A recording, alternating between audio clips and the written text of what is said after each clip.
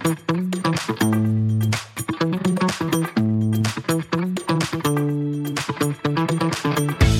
there, I'm Gilad Barash, and welcome to Who's Your Data, the podcast that deals with how data influences life and how life influences data, the human side of data analytics.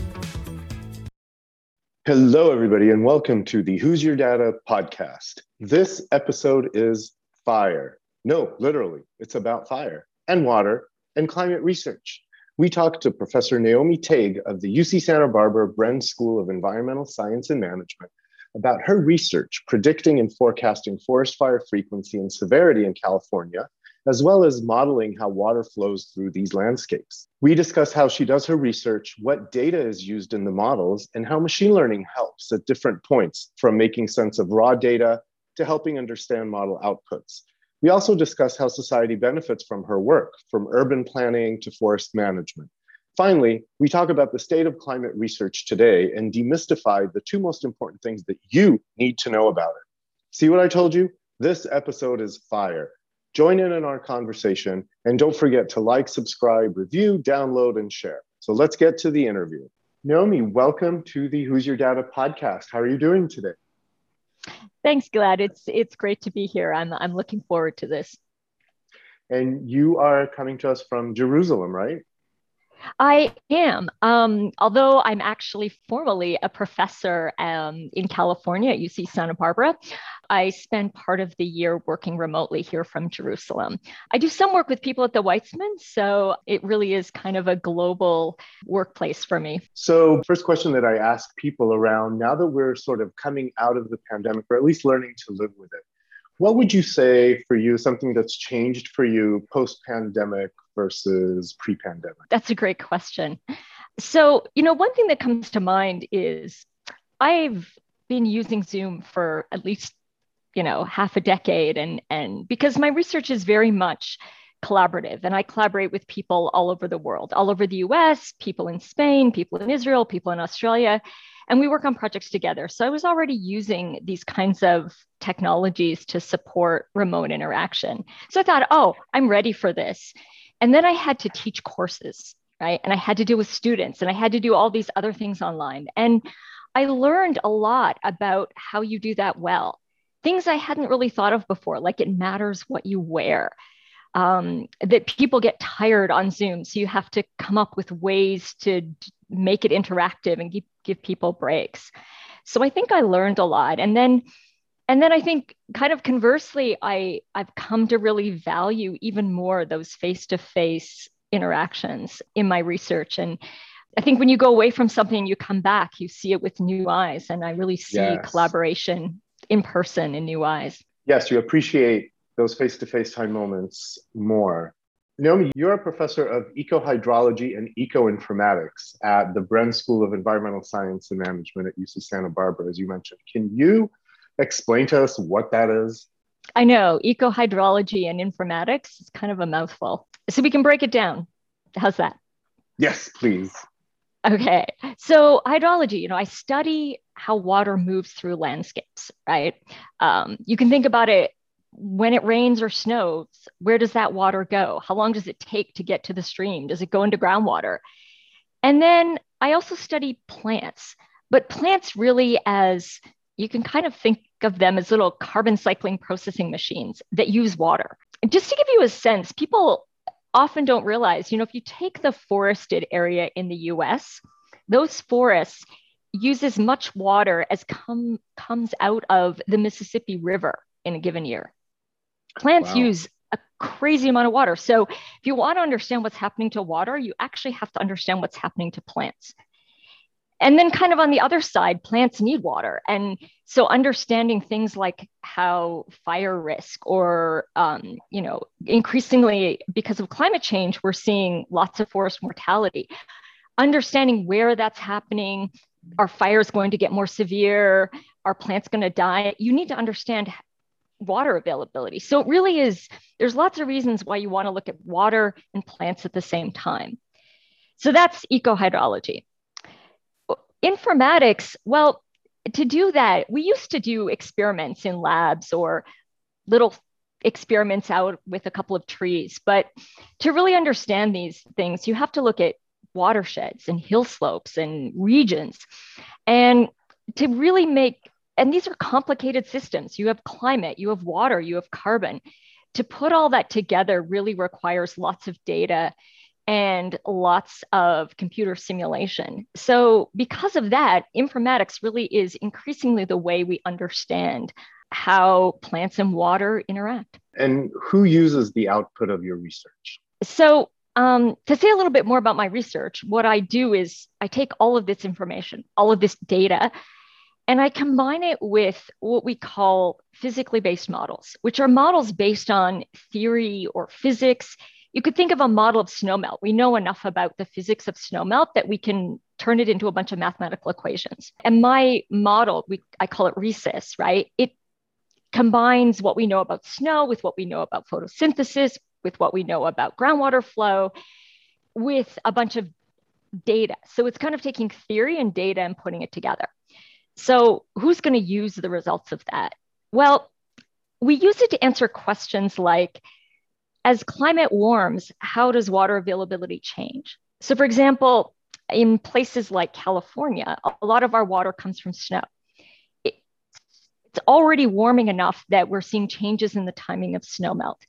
What is the implication of that for managing your reservoirs, for groundwater supplies? So water managers love our research. Insurance companies are interested in our research, right? If we can understand how fire probabilities are going to change with climate change, they want to know that, right? They want to know how their fire risk is going to change in the future. We're really about saying, based on our best available science, what's going to happen in the next 10, 20 years? And many types of natural resource management needs to know that. How much water are we going to have? How much fire are we going to have? Are we going to have more fire in one place and less fire in another? So should we already be thinking about changing our resource allocation? So it really is, if you think about it, we depend on water and plants in many, many different ways. So we want to know what's going to happen to them if climate changes or if land use changes, right? What if we urbanize? How does that change carbon cycling? What I really love about the RESIS model, and correct me if I'm wrong, but that you really get outputs and you get processes that are working at different scale and at different granularities, from square foot granularity to looking at the entire watershed or an entire area in the watershed. So you really have different outputs that have different uses for different people. Yeah, that's exactly right. So, one of the things we model in RESIS is how the stomats in a leaf work, right? Which is really fine scale, right? What causes them to open and close? Because that determines how productive the tree is going to be, how much water they're going to use. Ecophysiologists, they spend a lot of time measuring what's happening at that really tiny leaf scale. But it's hard to say anything about things we care about, like how much water you're going to have in the stream or how much fire you're going to have, if you just know that for one little leaf. So a lot of what we do is say, okay, well, that leaf is part of a tree. That tree is using water that's in the soil. How much water there is in the soil is going to depend on where you are along a hill slope. Are you down near the stream? Are you up on the ridge? Are you on a north-facing slope that gets less sun, or a south-facing slope that gets more sun? So then we kind of can scale up to a hill slope. And then we can think of bigger landscapes as just populations of hill slopes. So what we really do is we take these kind of fine-scale processes about plants, or about something like how quickly water infiltrates different types of soils, which is, something that you're going to measure, at a meter scale, right? And understand how those are going to vary over a landscape. So that's really how we scale up with this technology. Does that kind of make sense? Yes, and that's fascinating to me. That's mind-blowing that you can go from a leaf to an entire watershed and understand the processes that take place. You mention these measurements, of course, that we take field measurements, and that brings me to my next question about data. What is the data that you are ingesting at these different scales? What kind of data? And it makes me think, and I'm really, really glad that I have a real life climate scientist to talk to today, because I have all these questions in regards to, for example, over the last 20 years that RESIS has been running, has the data changed? Has the kind of data changed, and or the type, and versus, is it field measurements versus satellite data, or maybe there are other automated measures? The volume of data has probably changed over the last 20 years. Can you talk about that a little bit and how that has affected the model and the research? Yeah, data. We love data. The more data, the better to some extent, right? So in the early days of this kind of modeling, really often all we had were digital elevation models, right? One of the first big data things that came online were just models of, data that told you what the topography was like, right? If you click on Google and you see the topography, right? It was that data's been around for decades, right? We kind of know what the elevation is. So that's all we had. Now we're ingesting satellite data, and satellite data has also been around for a couple of decades, but increasingly we have better satellite data. And by better, I mean higher spatial resolution, right? We can get down at finer spatial scales, and actually better what we call spectral resolution. So the signals that they're getting from the remote sensing data are finer, and we're able to learn more. We used to be able to just tell that there was some kind of green mass sitting on the landscape. Now, sometimes we can actually know what it is. Is it a pine? Is it a Aleppo pine tree, or is it an oak tree? Remote sensing data has also gotten better. We're in the era now of something called LiDAR, which gives you, centimeter scale resolution information. And so we can say a lot about what the structure of a forest is. And so we use that with our model in multiple ways, right? Sometimes we use it as inputs to kind of create the initial conditions on a landscape. Sometimes we use things we learn from the patterns in those data to help us reduce uncertainty in some of the unknowns, things in the model that we don't know, we can kind of infer from that data. But I want to be careful to say that, like, okay, there's satellite data, there's all these big data sets, but still, there's a lot we don't know that we're still learning by really small scale on the ground field measurements, right? We're doing crazy things now, like it's easy to do remote sensing above the surface. It's much harder to do remote sensing below the surface, right? So people have been doing crazy things like drilling down 30 meters with these new drills and taking kind of... oh, wow, okay. Yeah, or sending pulses into the earth to see how quickly they come back, to try to create like almost an image of what's happening below the surface.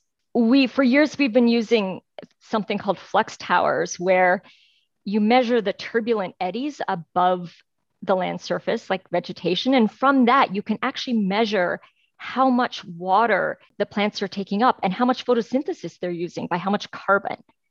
It's very cool. There's always these turbulent eddies in the air above you, right? And you can measure how much carbon is going in the upper part of the eddy versus how much is in the down part of the eddy. Really cool. We're just cool, walking around the forest, not realizing there are all these eddies going on all around us. If you could see it, you'd be surrounded by all these little turbulent eddies, right? Like imagine a smoke, if you take smoke and if you could see it, I think you'd find it fascinating. So we measure stuff like that, but we can only measure those things in little places. So then we still have to use the model to try to integrate those point measurements into something meaningful. Say something. Did I answer your question about data? Yes. There's so much to say about data. Yeah, exactly. I'll say one more thing about new data sets beyond remote sensing. Kind of a thing we're using a lot now are sensor networks, which are different than remote sensing, which kind of gives you spatial coverage, but you could have little sensors everywhere and turn them into networks, right? And that's kind of been, and we're able to use wireless technology. So you might have some of those sensors in places that you normally can't get to easily, right? So we've learned a lot from that, or from even using new understandings of isotopes. So we can use we kind of like go into a tree and take a sample of the water that's in the stem and look at its isotopic composition. And then we can tell a little bit about where that water must have come from.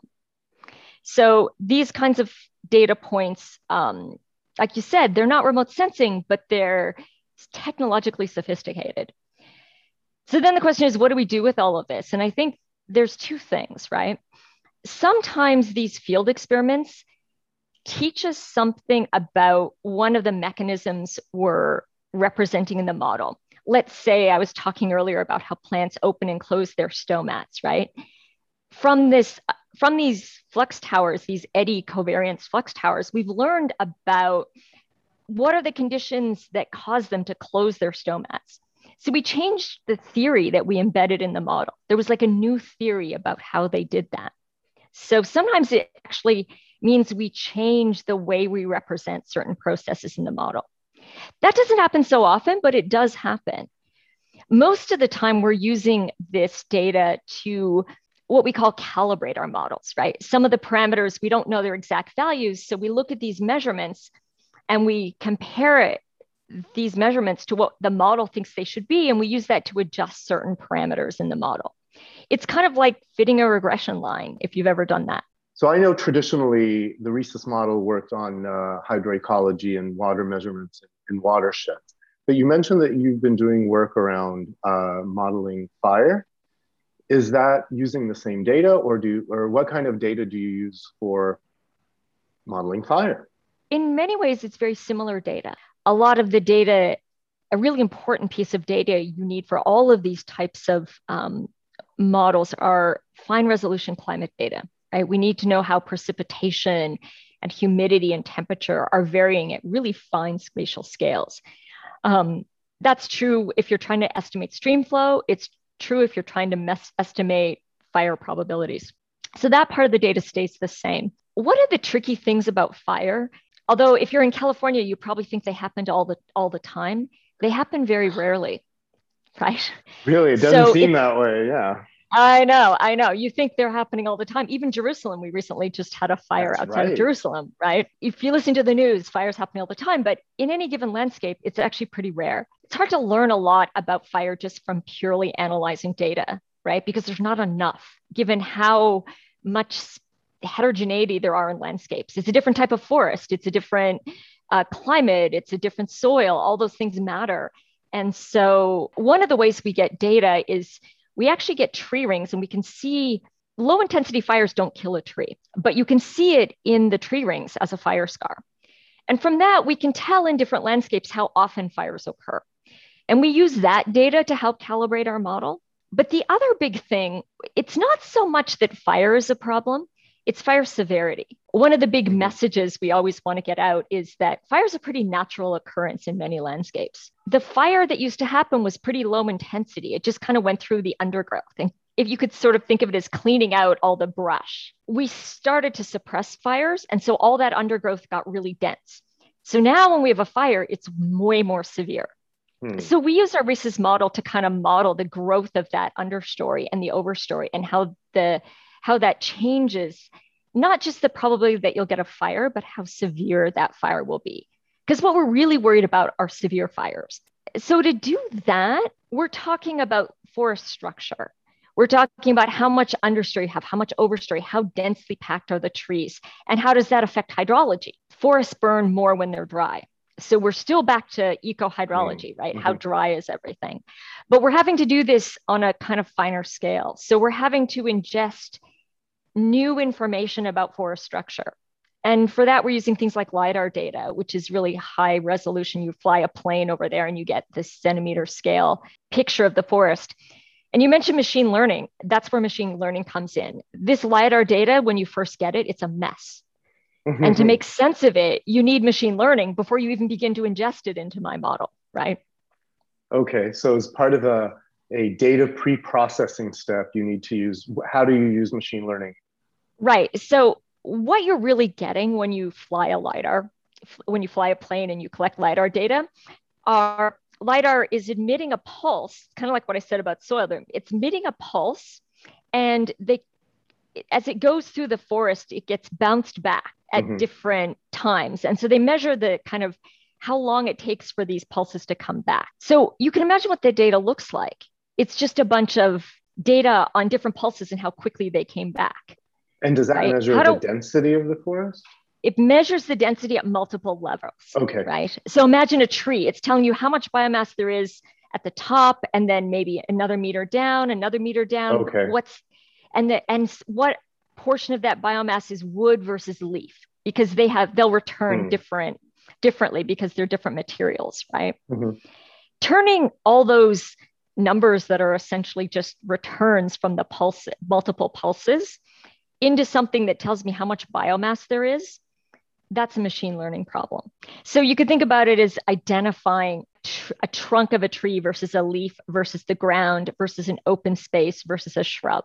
Ultimately, the question, as you said, is the chances of there being a fire, but then also the severity of the fire. What is the measurement of the severity? Is it, like you said, the marks on the tree?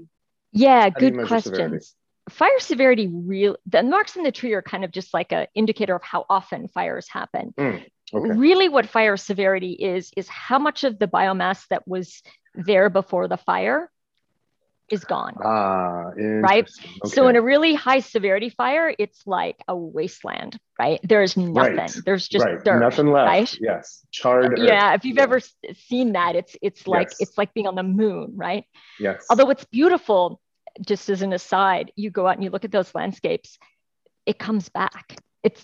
It's just it's kind of amazing. But those are the really dangerous fires. They move really fast. They have lots of fuel. They're burning the overstory. They're burning everything in their path, right? A low intensity fire, a less severe fire, after the fire, there's still going to be lots of live vegetation. The taller trees are going to be fine, right? So it really has to do with how much of the vegetation goes away. And then I guess I would say one more thing. One of the reasons we're doing this is partly to answer questions about, as climate changes, where is fire risk going to increase? Where is it going to decrease? You wouldn't think that with climate change, fire risk would decrease, but in some places, if things get really hot and dry, the fuels grow so much more slowly that you actually get less fire. Mm-hmm. But many places you'll have more severe fire because things are hotter and drier and the fuels are drier. You're always kind of trading off between how much fuel you have and how dry that fuel is and what the weather is like. But the other thing we are trying to help people understand is, how do fuel treatments help you? So what a fuel treatment is going in and changing the forest structure. It's doing, some fuel treatments are actually fires, right? You do a controlled burn and you burn away that understory. So then you no longer have the ladder fuels that allow a severe fire to happen. So they don't stop fire, but they make them less severe. Mm-hmm. So our model is trying to say, how often is that going to help? How quickly will the forest regrow after you spend lots and lots of money doing a fuel treatment? Those are the kinds of things we're trying to use the model to tease out. So it's not just how fire is going to change with climate, but also when do fuel treatments help and where's the best place to put them? You talked about all of this data, all of this new and complex data, and the sort of multi-granularity of the models and how utilizing machine learning in order to make sense of this data and integrate it into the model. So it sounds like it's a very, very complex environment. Is there a downside to having such a complex environment and complex models? How do you work with that? Great question. It's something you struggle with as a modeler. A model is never reality, right? It's always a simplification of reality. You try to get the most important factors, partly to understand what are the levers, right? What are the most important things that explain the patterns in water availability or fire that we see, right? And what are the things that we might be able to influence, right? That are going to have a big effect, not a tiny little minuscule effect. So we always try to do that as simply as possible, because as soon as you add complexity, you need more information, you need more data. There's more uncertainty in both how much we know about the process, how well we can characterize, take, for example, the subsurface rooting zones, right? It clearly makes sense that knowing something about how deep roots are is going to be really important for understanding how much water vegetation can access, right? Deeper roots, more water, right? Mm-hmm. is it important to know how deep those roots are, or do you have to know something about the whole root network? And do the roots of neighboring trees overlap? Right? That's a much more complex understanding, right? To start to understand what those root networks look like and how do they evolve under different stress conditions. Mm-hmm. So do we need that additional complexity? For some questions, we don't. And for some questions, maybe we do. For the questions where we don't need that, it's better to not include that in the model because it's really hard to get any data on what those root networks look like. I'll tell you a cool side story if I'm allowed. Yes, please. One of my fun collaborations with the Weitzman, with Tamir Klein, he's a professor there. We've had this question about root networks and how do they change with stress, because it matters for ecohydrology sometimes. So he's building a greenhouse where he's growing trees in saturated air. So instead of being in soil, they're in kind of wet air. So we'll be able to see the root networks of trees that's growing cool. live. And then we can stress them and see how the networks change, which I just, as an aside, I think it's super cool. That's not remote sensing data, but it's really interesting data. But I digress from your question about complexity. I think you always try to keep things as simple as you can. But then sometimes you investigate, you do experiments where you add in complexity in a place where you know a lot to see if it makes a difference. Does that make sense? Mm-hmm. And if it doesn't, then for all the places where you don't have enough information to handle the complexity, you go, oh, it doesn't make a big difference anyway. And if it does, then you try to find new data to help reveal what you need to know about these complex processes. And speaking of new data, I guess that kind of leads me to another sort of side question. Is there still any kind of data that is limited for you that you wish you had more of? Is it something that, like you said, machine learning helps with? What data do you wish you had more of that you don't? I think it's good to differentiate, and I know you know this because this is your field, right? Between data and machine learning, right? Mm-hmm. So some of what I've been talking about are new data sets, which are really new technologies for extracting data out of the natural world. And, there I would say that hidden subsurface, like any data that can tell us more about, anything about root networks and what they're doing beneath the subsurface. If we had some remote sensing data that would give us that would be a game changer. The subsurface is still this big unknown. We still don't have enough data on how different species of trees respond to stress. We still don't have enough data about where water goes when it goes really deep in what flow paths it takes through the subsurface. These are things that I think it'll be decades for us trying to find data sets to do that. Even things, though, that seem like they're easy to measure, you would think like precipitation, easy to measure, rainfall. Now we have radar data, but we still actually don't really know. We don't have really good estimates of how much rain and snow falls in high elevations in mountain areas. Even in California, which has some of the best instrumentation out there. Never mind what's happening in the Himalaya, where, how much snow falls and how much rain falls has huge implications for water supply for India, because you can't really use radar in these big mountains, right? High up in these mountains, right? So how do we don't even always have really accurate estimation of how much rain is falling up there or how much snow is falling. And we've got new ways of trying to get that, these new sensors that they're putting on airplanes that we can tell us something about that. So there's lots of places where we need new data, but then there's machine learning. For all of these data sets, we're still so needing machine learning to make sense of them. Like I said, I have this LiDAR data, but I need somehow to translate that into how much biomass there is. I need machine learning to help with my model output even. My model outputs tens of thousands of variables. Machine learning can help me make sense of my model output. Machine learning is needed to help us run these models faster. So machine learning comes in both in analyzing data, analyzing model output, and even in how we do our modeling. So, for you machine learning people out there, we need you. Absolutely. Can we hire you, Gilad? Can you come back to the natural science world?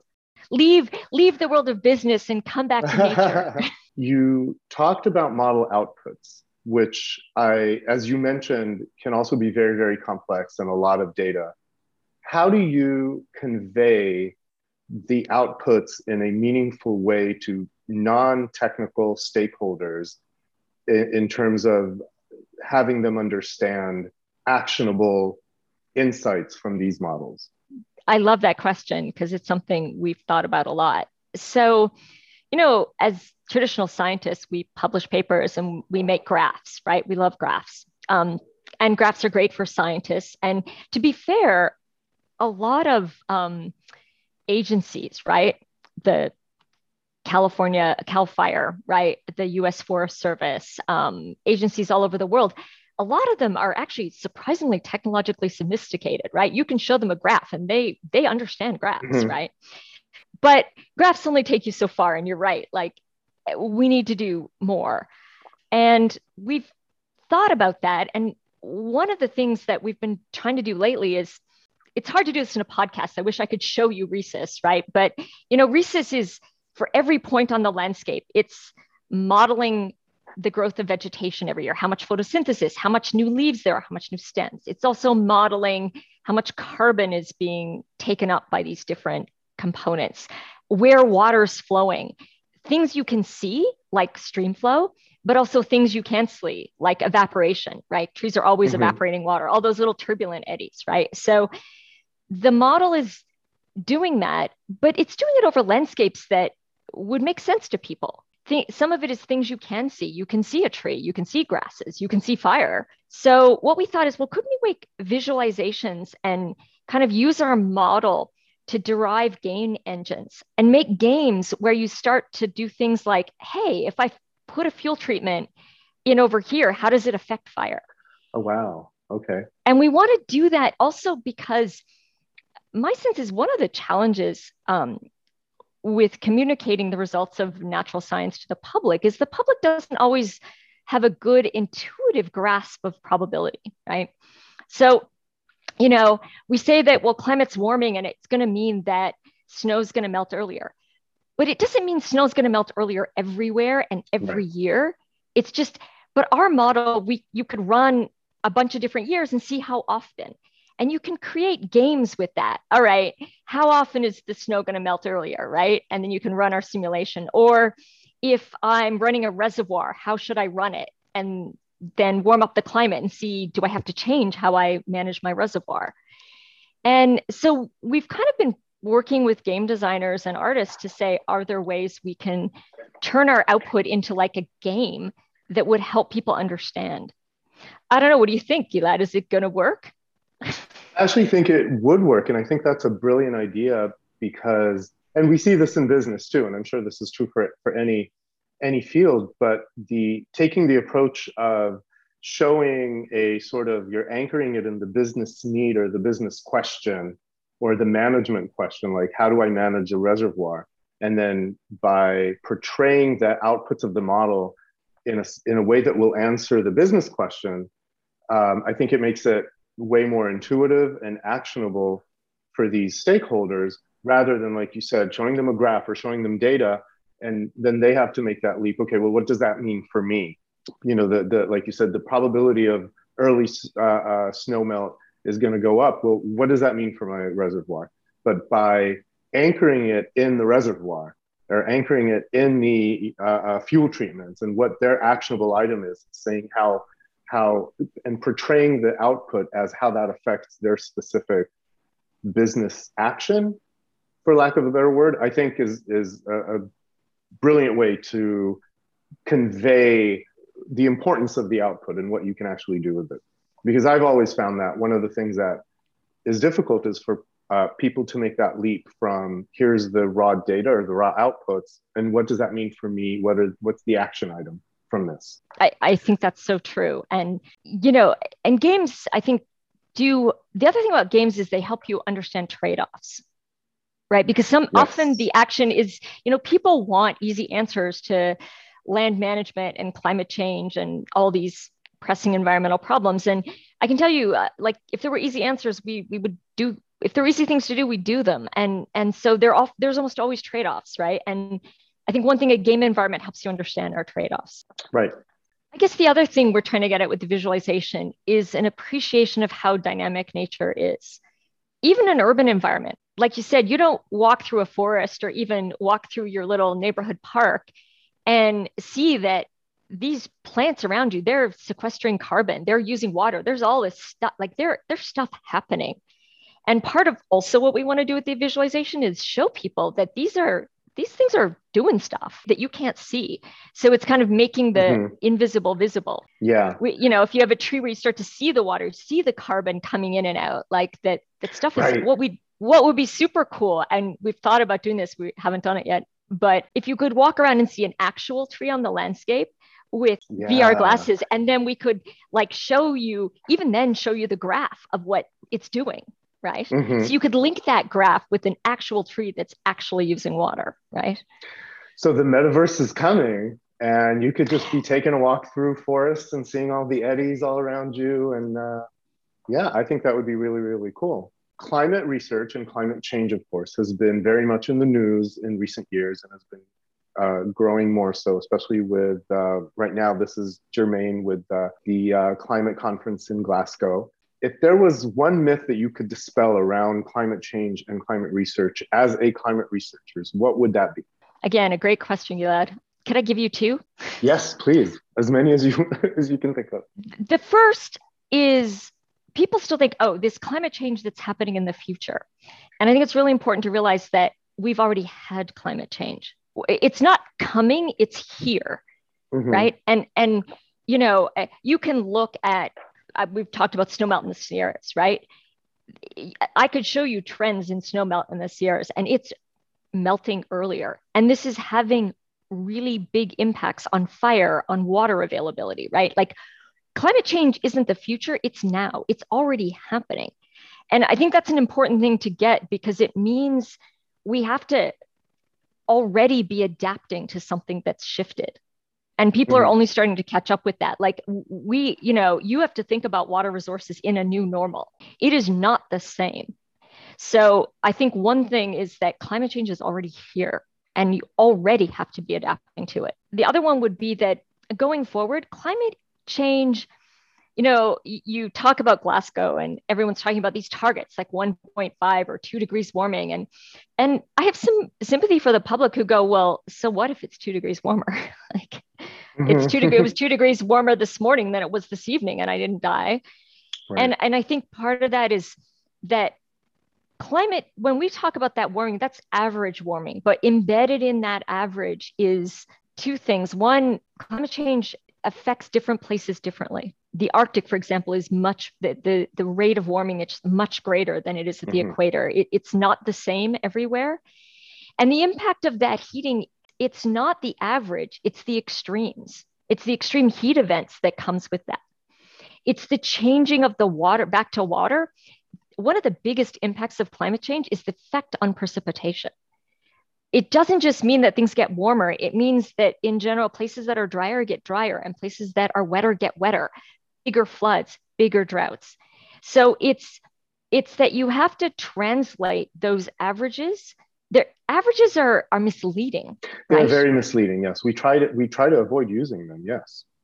Yeah. And what's funny about Glasgow, the climate change discussion has kind of centered around averages, but you and I know that averages are incredibly misleading. Yes. And the impact of climate change is not because of the averages and the impact of temperature on other things. That's very, very fascinating. So there seems to be, I guess it's a question on one hand, it seems to be really, really oversimplified the conversation about climate change.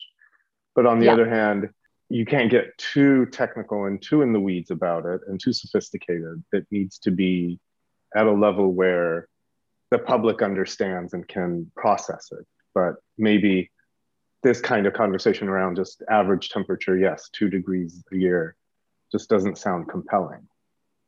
Well, this takes us back to what we were talking about earlier, right? The need for things like visualizations or the need for things like games, the need for, because, everyone goes, oh, well, we have I hear this a lot. Oh, well, it's for policymakers or the public. We have to make it super simple. And I feel like, yeah, there's truth to that, but let's not underestimate the public. Maybe there are ways we can help them understand the complexity rather than always going to the simplest, Mm-hmm. like kind of knee jerk, oversimplified explanation. Like sometimes I think that gets us into trouble. And so, can we try to help the public understand even just a little bit more of the complexity? I think the onus is on us to do that and not always underestimate policymakers and the public, but to start helping them understand how these things work. Absolutely. I think it's a fascinating topic, and I could spend just an hour talking to you about that, about how to communicate results to your target audience in the right way. I'm sure you've done that in like it would be great to hear from you how you've been doing that in your fields, right? Because I'm sure you run into the same problem. Yes, and actually, and I was just talking about this at a meeting the other day in terms of there's the art of communicating data stories. That one of the things that I found that has been fundamental in sharing data stories is that there has to be a balance between showing something that is intuitive, that will give your stakeholder confidence in the data, meaning that it's something they'll be like, oh yeah, yeah, this makes sense. And something that is surprising. And they're like, oh, I Yeah. never thought of this. And this is why it's important. And this is why this research is important. You have to find that balance, because if you go to the extremes, one way or the other, then you miss the mark. Because if everything that you show is intuitive, then they're like, well, what do I need this research for? Or what do I need these insights for? Like, you're not telling me something I don't know. But if you show them only things that are surprising to them, then they think, well, I don't really have confidence in this data because none of this makes sense to me, because it's not intuitive. It's not what I intuitively thought. So that balance between intuitive and surprising is an art, in my opinion, that when conveying data stories, you have to get just right. And it changes based on your target audience. If it's more technical people, if it's more, business oriented stakeholders, you really have to know your audience and strike that balance between intuitive and surprising. Wow, I love what you just said. I wish, hopefully it's a podcast and I can make my students listen to what you just said, Yes, right? please have them, download, No, like, review, subscribe. it's great. No, it's because what you said is so important.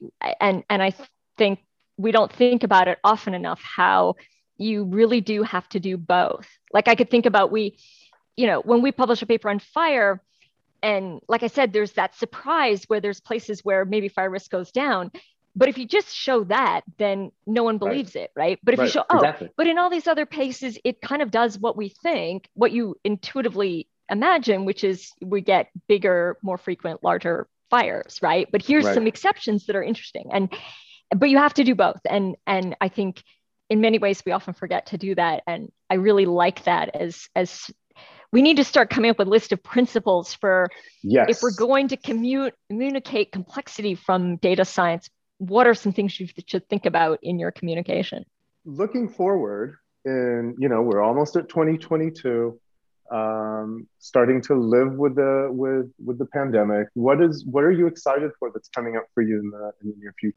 I think I've hinted at least two of them. One, we have been doing this, developing sort of computer gaming based on the model. We've been working with some experts in human computer interface and Unity game engines. And so, but also with a local artist who translates some of our theoretical talks about things into, believe it or not, oil paintings and interesting things like that. And he helps us design the interface for the game. So I'm excited about moving forward on that. But he and I, Ethan Turpin, we also have actually been writing a book on what it takes to do art science collaboration. So we're about to submit the book to some publishers to see if we can get someone to take it to the next step. And so I'm super excited about That is my super, art super science. exciting. I will look forward to that book. So if people wanted to find out more about your research and these publications, where can they find you? We are Tag Team Lab or at .org. There's Tag Team Lab. And then I am a professor at UC Santa Barbara in the Bren School. So you can always find me there as well. Awesome. Fantastic. So thank you so much for taking the time to talk to us today. Well, thanks for joining us today and listening to this episode. Please remember to subscribe, rate, and review our podcast. And if you have any questions you'd like addressed, send them to who'syourdatanow@gmail.com. That's who'syourdatanow, all one word, @gmail.com. Thanks, and see you next time on Who's Your Data?